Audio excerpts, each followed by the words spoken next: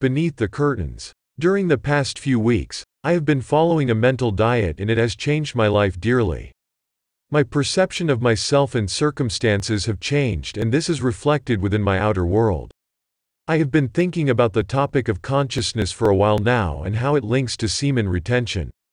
Everything that encapsulates your awareness, whether that be your job, friends and environment, etc., is all a result of your state of consciousness and how you have programmed yourself through your current thought patterns and actions. SR forces you to become a creator of an immaculate inner world that no one can take away from you. Your thought patterns, your mental diet, your physical diet, your energy, your everything that you are is reflected outside your world like a projector. I fully believe in the power of retention. The combination of adding a mental diet and adhering to it makes your reality more malleable.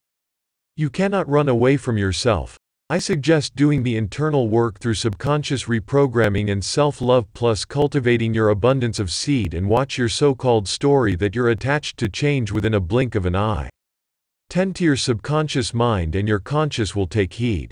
Don't entertain negative thoughts, vapid nonsense on social media going around. Cultivate inner strength and wisdom.